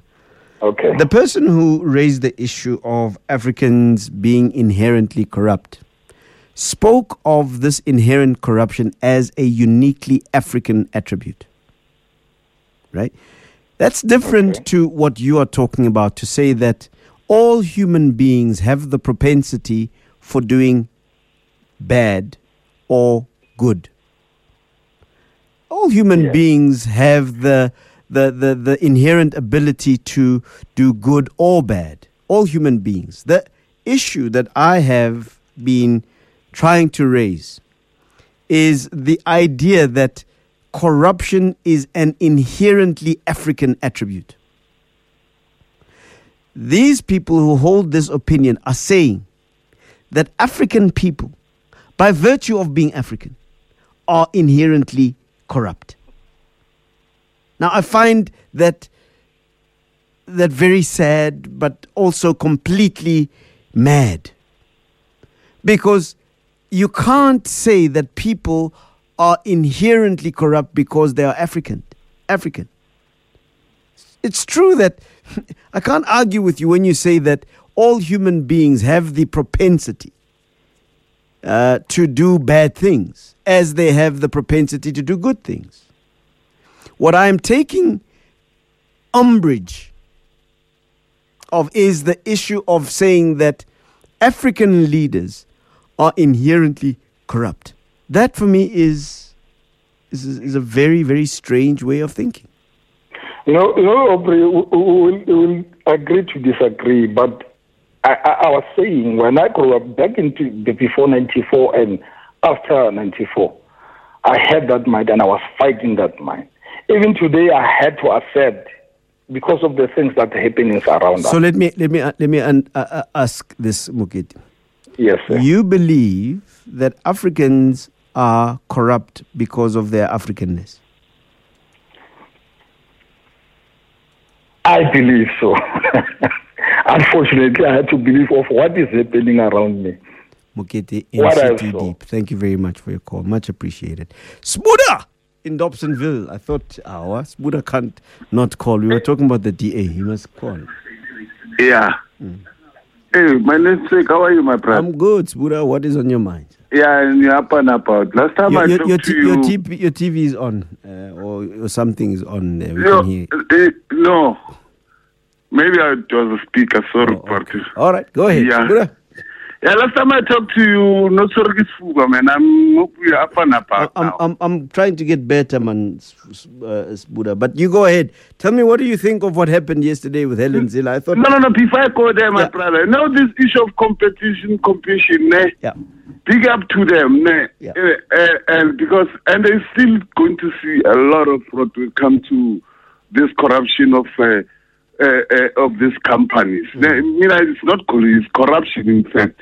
Yeah. And you ask me, sometimes I ask myself, as this guy from Edofsenville, where are these investigative journalism when it comes to such issues? All these things, it's only the Competition Commission that it's giving us this fraud that is happening there. Yeah, you must read publications like The Economist, maybe even a little bit of Business Day, Nose Week. Those kinds of publications do talk about those kinds of things. It's just that it's not mainstream media, and so people don't read those kinds of things. Okay. Yeah. Newsweek. Yeah, Newsweek, The Economist, Black Entrepreneur. The New Age. Or the New Age. Yeah, or the New Age. Yes, my brother. Although we could have a conversation about the New Age. But Spuda, tell us, what are your And where is the political feeder of the DA, EFF? Because they always want to talk about corruption, but it seems they're selective when it comes to such issues. Yeah. Now they've become the vanguard of the white monopoly. They no longer entertain these issues. These people, I will tell you until 2019, I regret my vote to these guys, What, to the EFF? Yeah, Baba. Oh, no, it's fine. You can change your mind. Yeah. Now, but let me go to the issue of Helen Zille. Yeah. Yes. I'm not shocked. Yeah. I'm not shocked about what's happened there. Because is just a puppet there. The people who are running is the Helens, is the himself, Mike Otter, the Steenkamp, and Musi was taking there just to come when he can speak good English. Because, we've got these blacks who always, when they see a white person, they wouldn't need. I'm not like that. And in their internal survey about this Helen's unity, they found that majority of those blacks who voted for them or who supported them, they have deserted them. So to me, for them to say, no, we are going to suspend Helen Zille from the DA activities, I don't care about that racist DA, they suspend it. The thing that makes me angry, why don't they suspend that woman from the premiership, from being a premier? Because she's a premier there, and my money, she is paying her her salary there. The woman who's celebrating colonialism, African people were taken out of this continent, shipped to the Americas, shipped to the Europe, and many of them died in the seas. And we can account for them then. And then she comes and say, no, the Holocaust was more cruel than colonialism. Then Muslim come to yesterday and said, no, we should pursue the project of, it's a myth in this country. So long as they keep on, I want to have a final Helen, there will never be reconciliation in this country. So to me, it's like the DA is taking black people for granted because they think that, no, we'll move on by removing Helen Zille from what you call. Why don't they remove Helen Zille from the post, from the premiership? And it's not the first time Helen Zille did it. Even her apology, that's not sincere from that woman. You can see all along after thinking about colonialism, she justified about her tweets and everything. Now because that things like chicken are coming home to roost in terms of the numbers of those monarch blacks they are losing the tea. They said, no, come, let's go and address a press conference, say you apologize. That apology was not sincere. First, she called black people coming from Eastern Cape, going to Western Cape refugees. She insulted Usimpiwe Dana and called him this professional black. And you've got many of them, besides Helen Zille, because the DNA of the DA is racism. The likes of Panagonat. There's a councillor there called by Amy Rams in the Western Cape. As we talk about the inherent something, she said black people are inherently criminal. What did they do to that woman? They gave her 10,000 fund. There's a councillor in the in Nelson Mandela Bay, by the name of Kutse. He called the deputy mayor of the UTM there, Baboon. They give that woman 10,000 fine. So to me to say, no, we want to pursue a project by removing Helen Zille from the DSA structures, it's not saying anything to me. And they will keep on dreaming about this project of say they will win 20, they will never win. Because if you check it here when open, it cannot even break the 25% barrier. Let's combine them with their friends, EFM. They only make 130%. 31%. Then come Helen Zille. They think that black people, after they've insulted them, they'll vote for this. So me, Umusi Maimane, yesterday clearly demonstrated that Umusi is just an Uncle Tom there. Because if he was really indeed a leader of the DA, that woman will vacate that office. Because me, I'm angry that my money, that it just continue to pay the likes of Helen Zille. The person who co-celebrate the most corrupt system that annihilated African people were now in this world. Okay, Spura, you good, man? I'm trying, but right. No. Okay, yeah. Yes. No, the last thing I just enjoyed to talk about the Law Society. Also, the Law Society, sometimes I don't know how these people operate.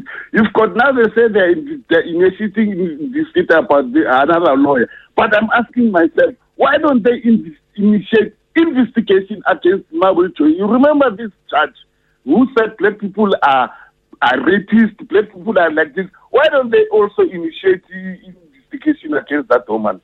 Yeah. Well, she's resigned as a judge. She's no longer a judge. Yeah. Yeah, but they can also initiate investigation to investigate what? Track from the role. Oh yeah, no, I think that makes sense. Spuda, thank you very much. But I'm angry about my man. Yeah, no, I can hear. Yeah. Generally, you are angry every day you call me. Yeah. You know what? You must call me when you're not angry one day. Yeah, but sometimes I listen. Yesterday you're talking about this thing. For me, people who are mentally disturbed, like they think that the black people are irregular, those people, I don't entertain them. It's like we have them during apartheid. The likes of Chuma Marcelo, who participated during apartheid, killing their own kind. So, if you get people who hate themselves, those are the topics that will never make me call. But the likes of Helen Zille, they make me angry because my man is going to pay for that woman who's going to be a premier that is killed. They just remove her from the DA. I don't care they can remove from the DA. Why don't they remove her from the premier? Because my salary is going to pay the person who's celebrating the system that he elected the African people. Yeah. So will you call me when you are not angry one day? Yeah, I will call you maybe one day after, and maybe if case that she's doing a trophy, maybe I'll call you. Maybe probably I'll be happy. Yeah. No, Spuda, in Dobsonville, have a good rest, my brother. Sharp, my brother. Yeah. Mom Linda in Randburg. Hi. Hi. How are you, Mom Linda? Not so bad, sweetheart. I can hear now you sound a little bit better. I'm getting better, Mom Linda. Getting better. Slowly but surely. Yes. I was thinking about Umhlonyane. Umhlonyane, I was advised by Usis Linda from Soweto. She was also telling me that I must try some of that. I just haven't had the time yet, Mom Linda. But what is on your mind, Mama? You guys don't like apple. Apple medicine. The reality is that even all of these other things that we buy from chemists, I'm talking about Western chemists, they are also fundamentally herbs, Yes, but you don't like them pure, you guys, No, it's not that you want them mixed with chemicals. It's not that we don't like them. I think it's just sometimes the convenience of just... I was listening to you as well when you were talking, the other caller. I think somebody sent the SMS about Mafura Fariki. Yeah, Amafute Fariki. I was laughing, then. Yeah. Yeah, what is on your mind, Mom Linda? I was trying since yesterday morning about this inherently corrupt, know. I can hear so many of you guys, you hate as much as I am, about that. Some people, they just don't want to change. When you say, they say in isiZulu, it's what is called inkohlakalo. Inkohlakalo yemvelo. In other words, inkohlakalo evela egazini uzelwe nayo. Inkohlakalo yemvelo, yobusela. That's why I've got a problem with. How can you call it that inkohlakalo yemvelo if your father was never like that? If your grandfather before him was never like that? So that means to me, when you're saying that about peoples, you are not insulting the corrupt ones. You are insulting their ancestors. That's where I've got a problem with. If your ancestor, your father's father or, your great-grandfather, they were all good guys, hard-working guys. They were trying everything in their power to give you children, a better life. and they never stole a thing from anybody. And they died poor, dead poor, because they couldn't save not even a cent. Every cent they had to spend it on their children. And then now, you, Aubrey, you become the bad Aubrey, a thief, a corrupt thief, and blame your father and your grandfather for it. That you've got that from their blood. To me, when it comes to the ancestors, I don't care if it's yours or mine or anybody. I will always defend them. Because I know how they were not like that. What they did for us in this country, there was nothing other except good.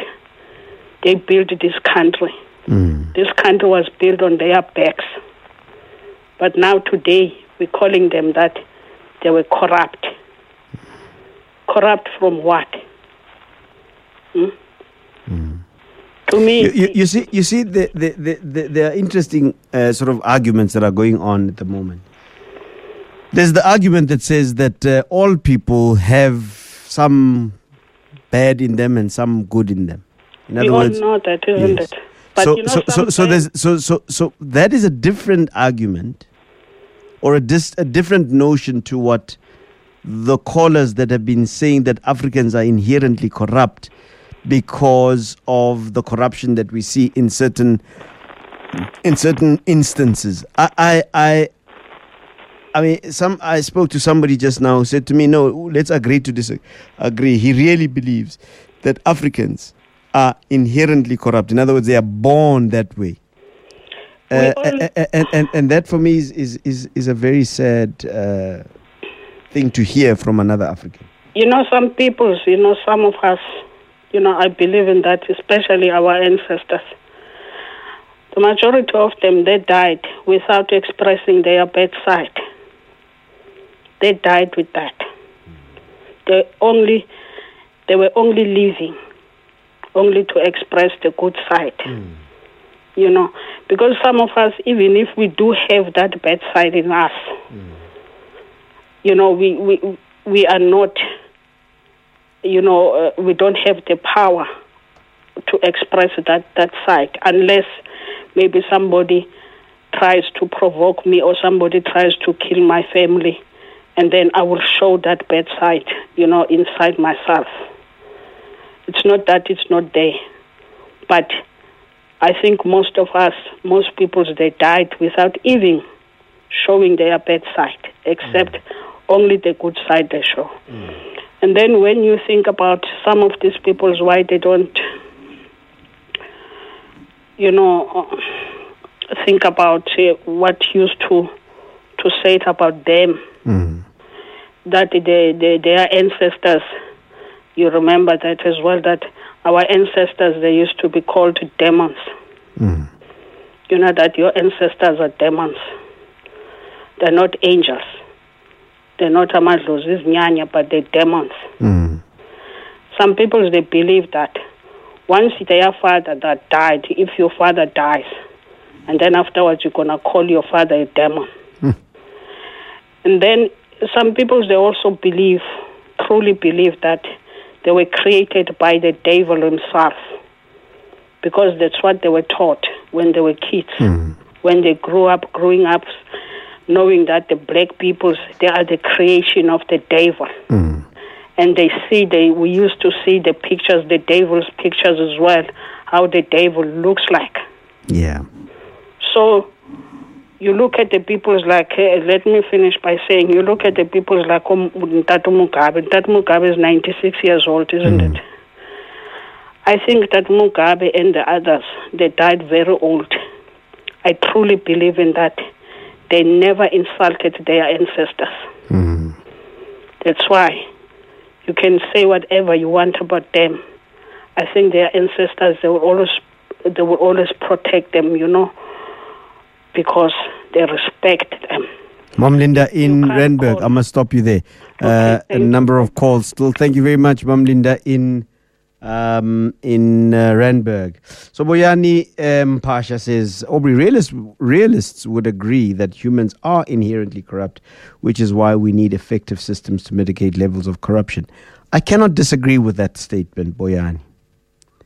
What I disagree with, because that's a general ontological argument. It talks about human beings and corruption being a trait that may exist in all human beings.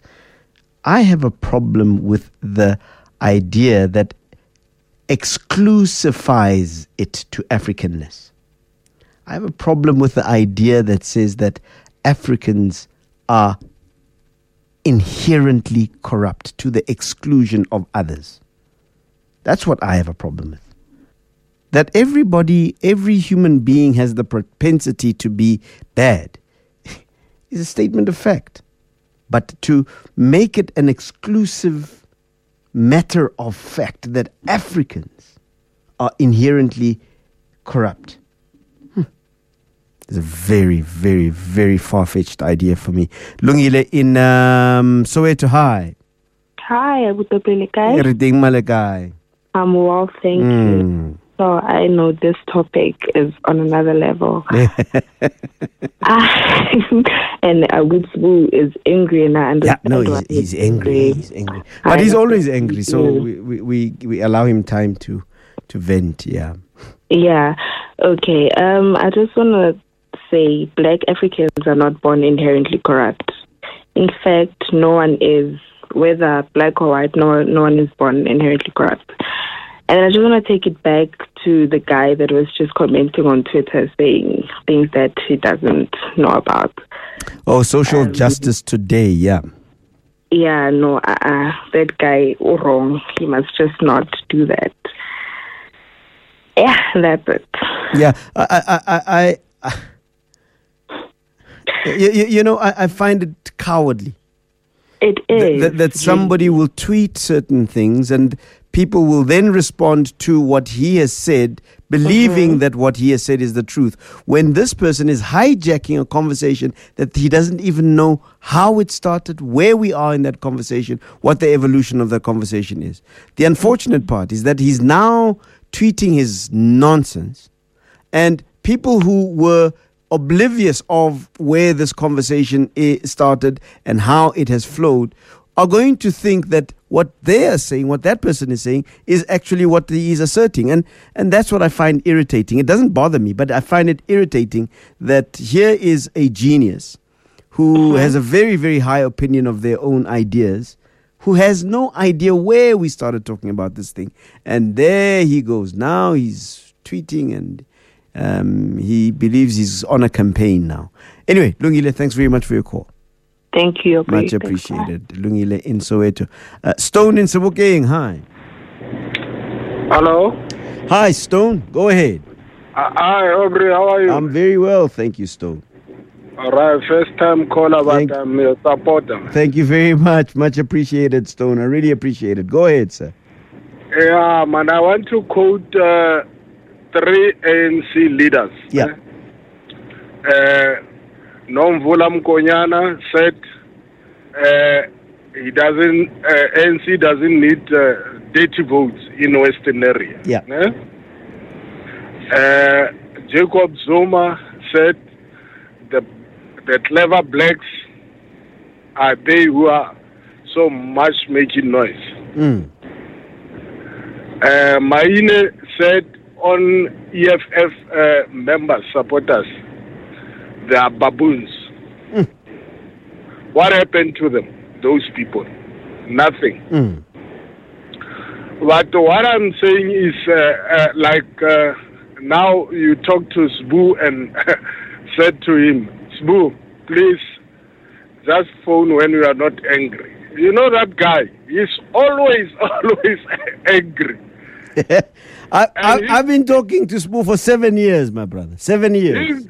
I'm listening to him on your sister radio's talk show. He's always, and his argument is the same.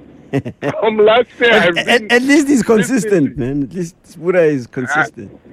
Yeah, but again, I think most of us, we don't understand democracy as it has said, because if you vote for DA, other black people they don't like, I don't know, they say they are voting for a white party, but it's a freedom of choice, isn't it, Bra Aubrey? No, of course. I mean, if you vote for the Freedom Front Plus, it's your prerogative. You decide where you want to place your vote. I've always held this position, Stone, and that's why I feel very comfortable with talking to anybody from any political party. For me, I do not belong to any political party. It is the political party that must belong to me. I decide what I do with my power to vote or not. They don't decide for me. So because sorry, because me on a voting station, sometimes I split my votes. Sometimes I give it to another party provincially. Nationally, I give it to somebody. Sure. I mean, I'm looking to the party that will make my life better. Nothing else. No, absolutely. And for me, if we understood that, then we wouldn't be captured by political parties, Stone. We would capture them. Stone in Sebokeng, I'm going to let you go, my brother. Thank you very much for the call. Let's take a break.